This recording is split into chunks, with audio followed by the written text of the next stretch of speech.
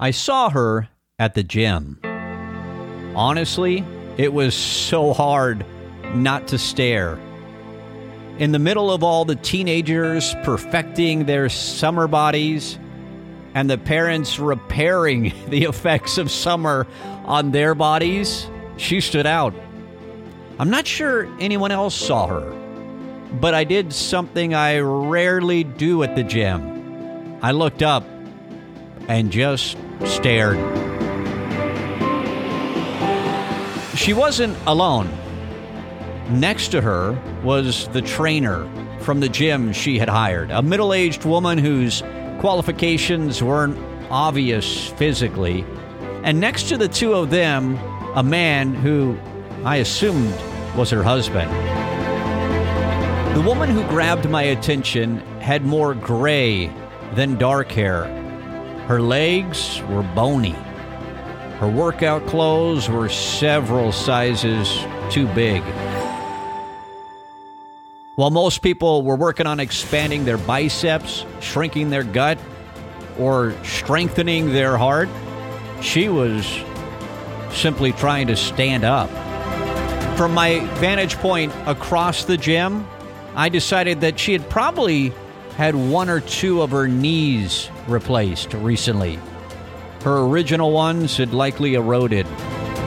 I imagine the pain became severe enough to convince her to go through with the procedure and the long recovery. Now, here she was, her husband holding one arm while the trainer assisted with the other, as she tried to step up onto the 6-inch pad in front of her. While the latest hits were pumping out of the ceiling speakers and everyone else was running on treadmills or pushing hard through the next set, she moved so slowly and achieved so little physically. As I stood there, I wanted to read her mind. I wanted to feel her emotions. I imagined this was the weakest she's ever been in her life. I wonder if she had gone to a gym a decade or two before now. If she had, certainly she never could have imagined that she'd be here now or ever in this condition.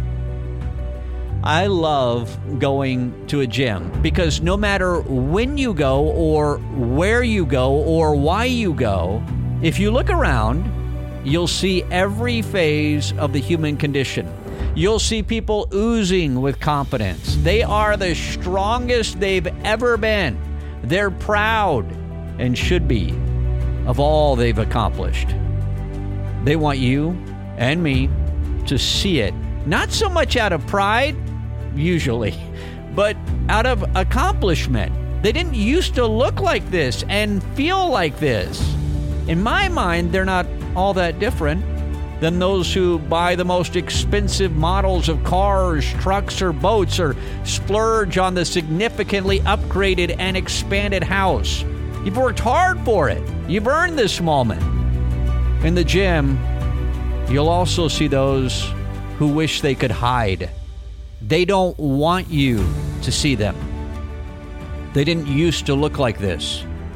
They're not at their best or their strongest, but instead at their weakest. Life has taken some turns, sometimes due to their own habits or choices, and other times due to things completely out of their control.